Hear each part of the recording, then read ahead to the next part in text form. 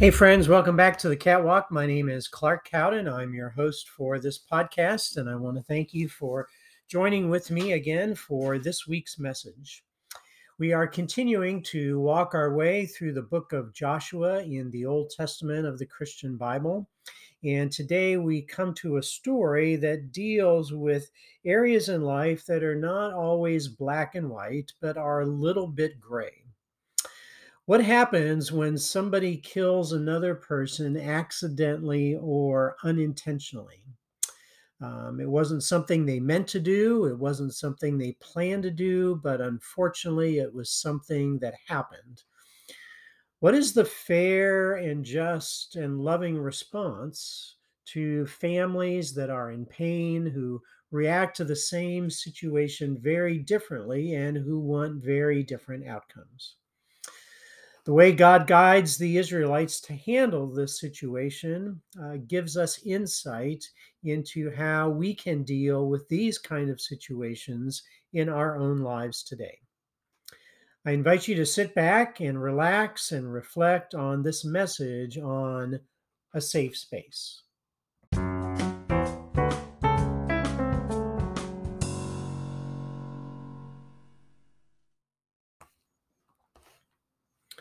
Laura Bush is married to former President George W. Bush.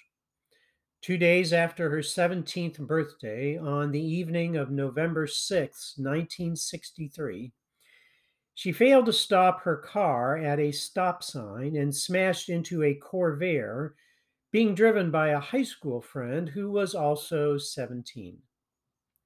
She and her passenger were treated for minor injuries at a nearby hospital, where she learned that her other friend had died from his injuries in the accident. No police charges were filed. When her husband ran for president in 2000, her spokesman said, "To this day, Mrs. Bush remains unable to talk about what happened."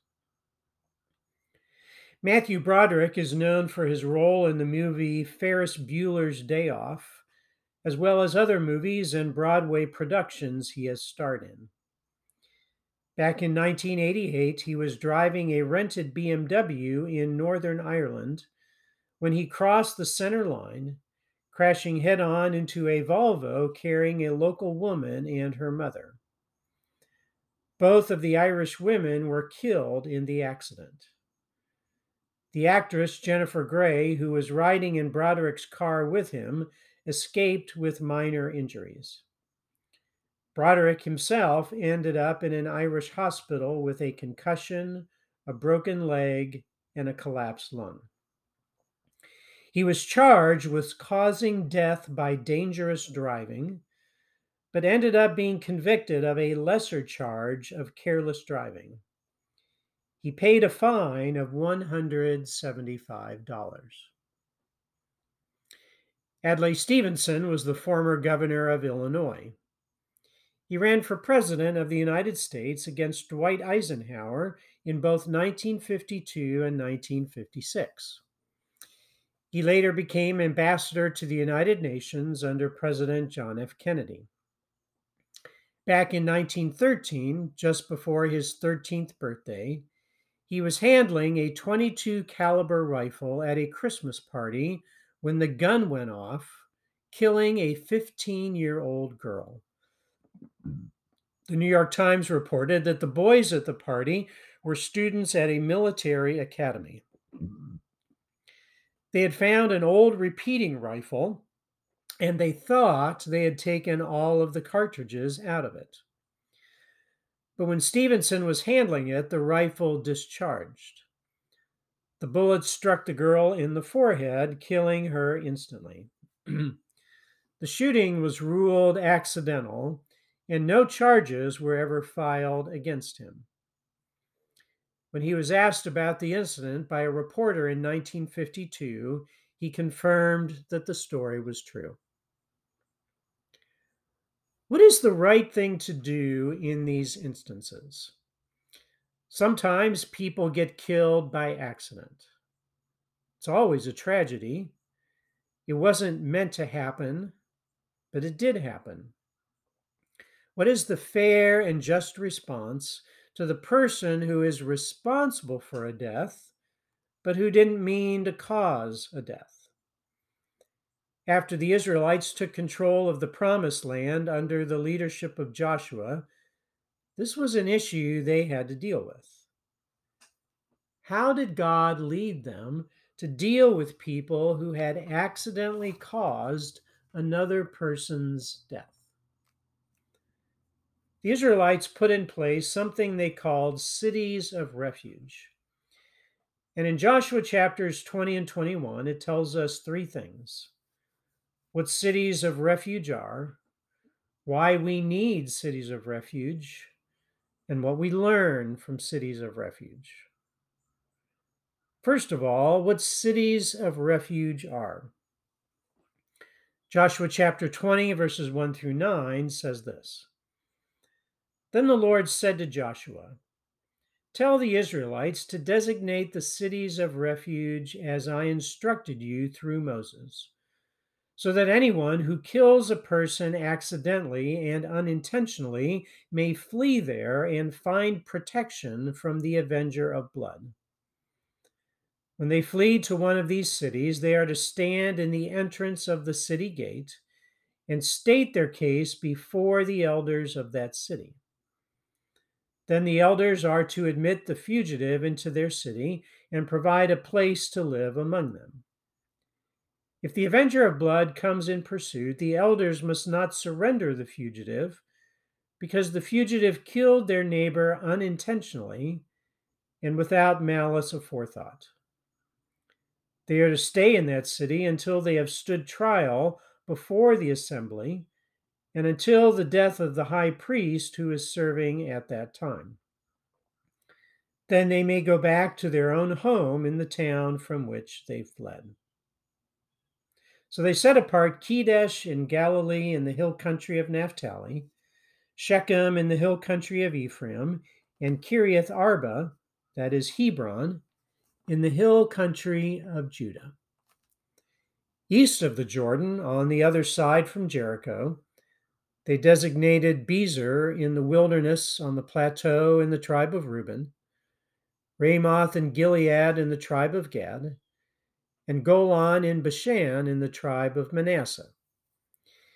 Any of the Israelites or any foreigner residing among them who killed someone accidentally could flee to these designated cities and not be killed by the avenger of blood prior to standing trial before the assembly.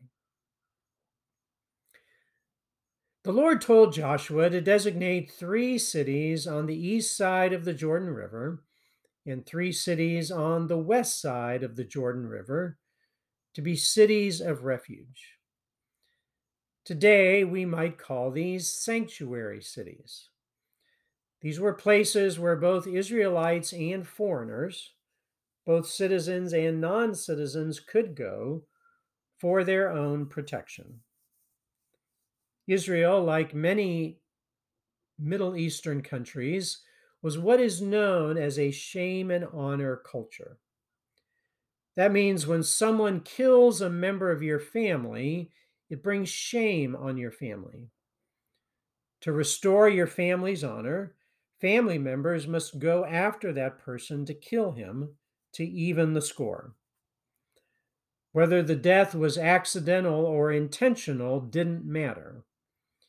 People would avenge their family member's death by killing the responsible party. God is now instructing the people to act differently. He tells Joshua to set aside those cities of refuge where people can go to in order to get a fair trial. They are to make their case to the elders of the city. If the elders of the city believe that the death was accidental and unintentional, they are to admit the person into their city, protect him, and not surrender him to the people who want to kill him. They provide safety until a trial can be held.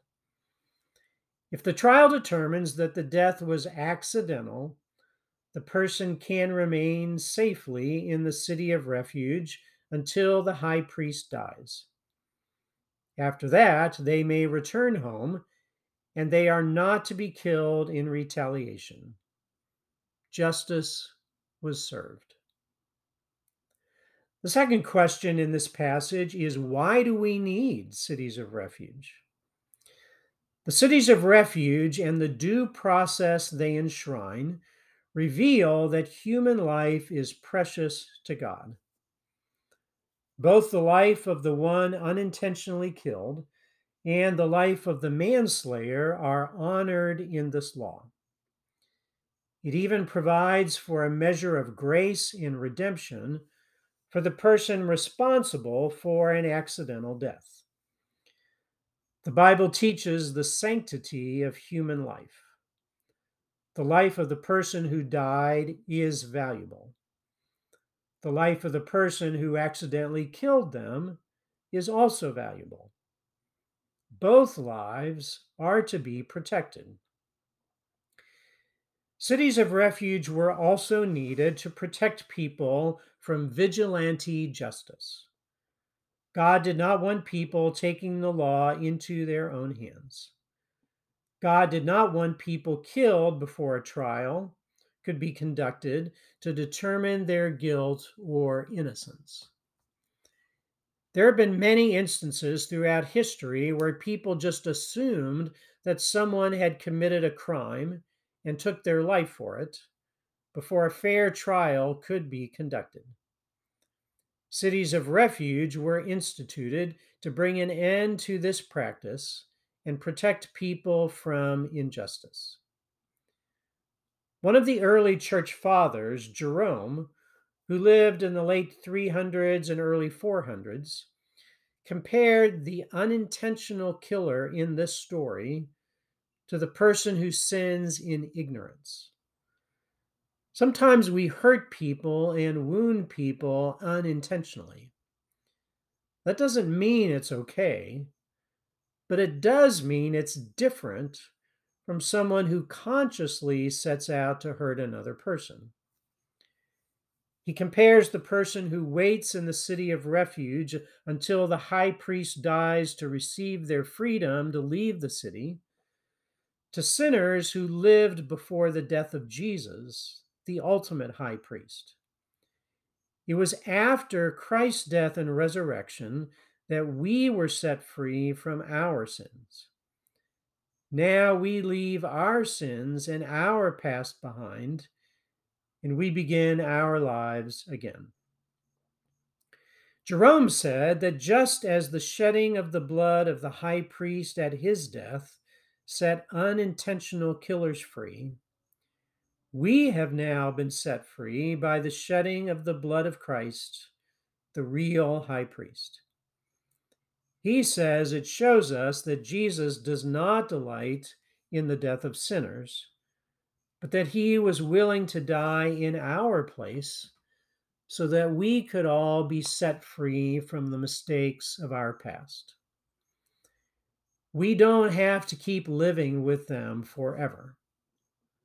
Life is precious, and we shouldn't throw our future away even when we have made terrible mistakes in our past.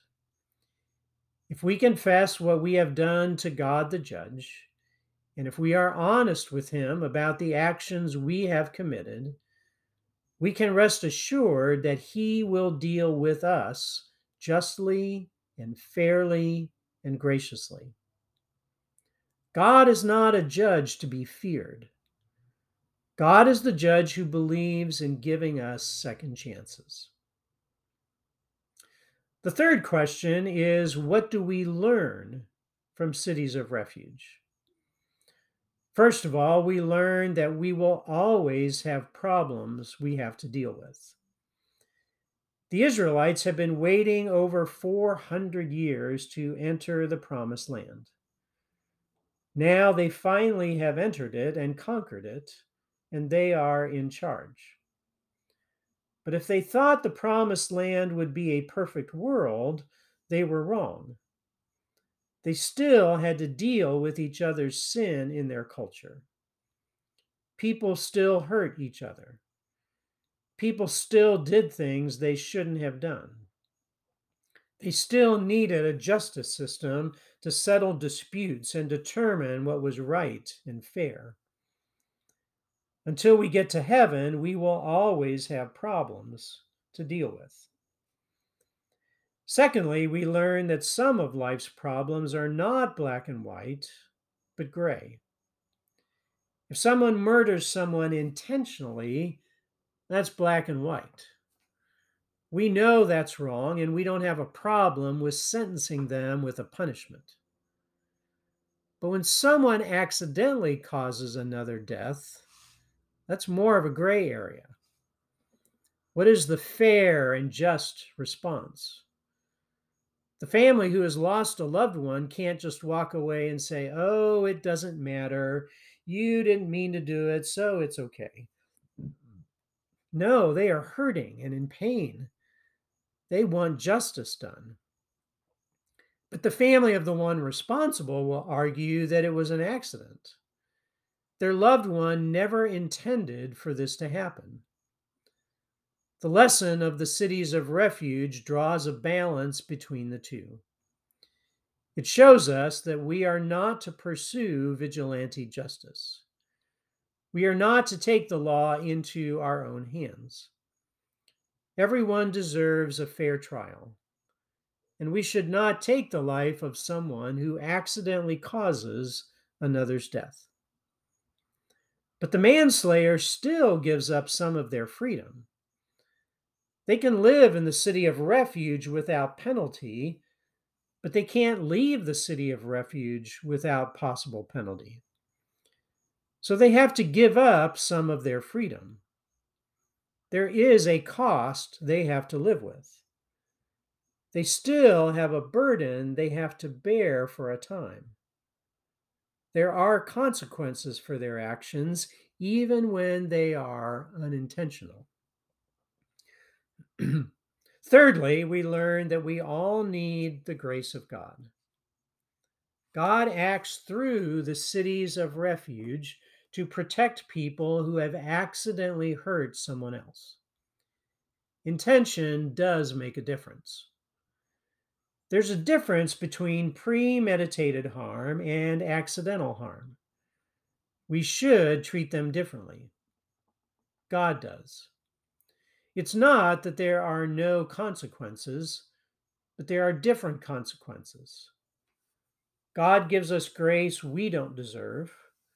God gives us shelter even when we are guilty. God cares for us even when we have harmed another person. God extends mercy to us that we have not earned. God forgives us when our actions have not warranted it. Part of Jesus' teachings in the Bible is that because God has given us grace we do not deserve, we need to give grace to others that they do not deserve. Sometimes it feels to me like we are living in a culture that has forgotten how to extend grace to others. We are quick to criticize others without knowing all the facts. We are quick to condemn others on just one news report from a disreputable source.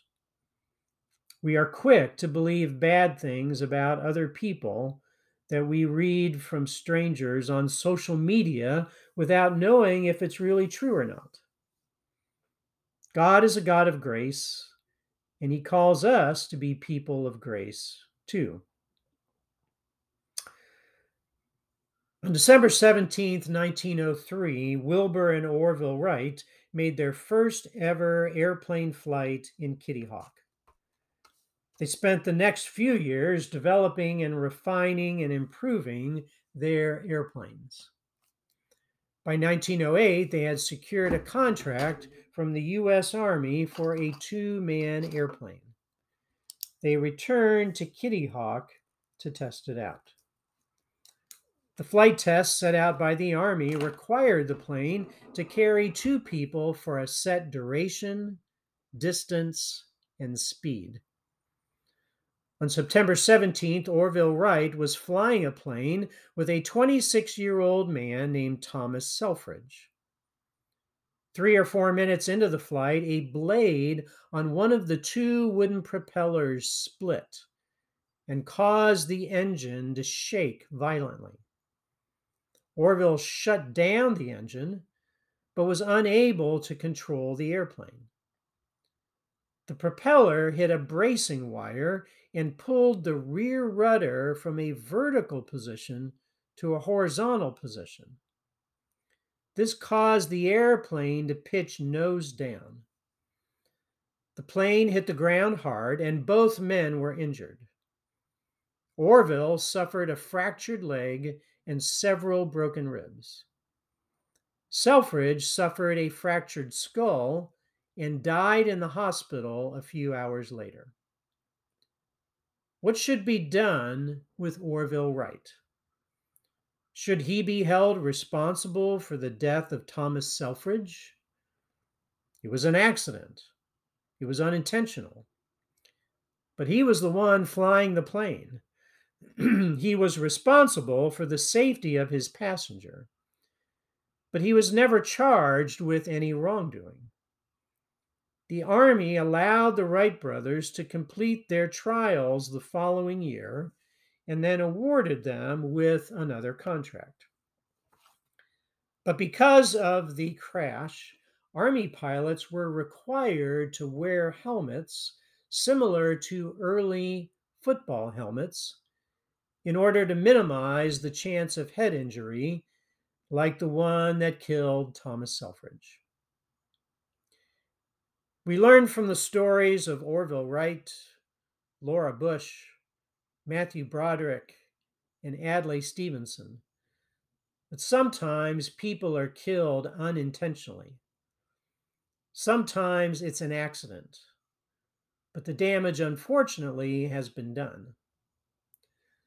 The story of Joshua tells us that God set up a justice system for the Israelites that included cities of refuge.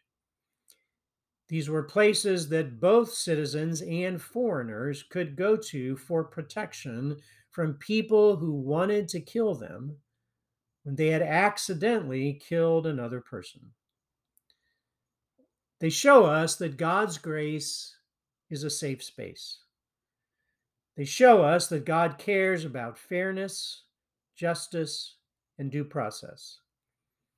It shows us the value of human life and that God cares about the value of everyone's life. It shows us the grace of God and how God extends his grace to us even when we fail, when we falter, and when we flounder. And it shows us that we all need a Savior, both for the sins we intend to commit and the ones we don't. God bless. Stay safe. See you soon.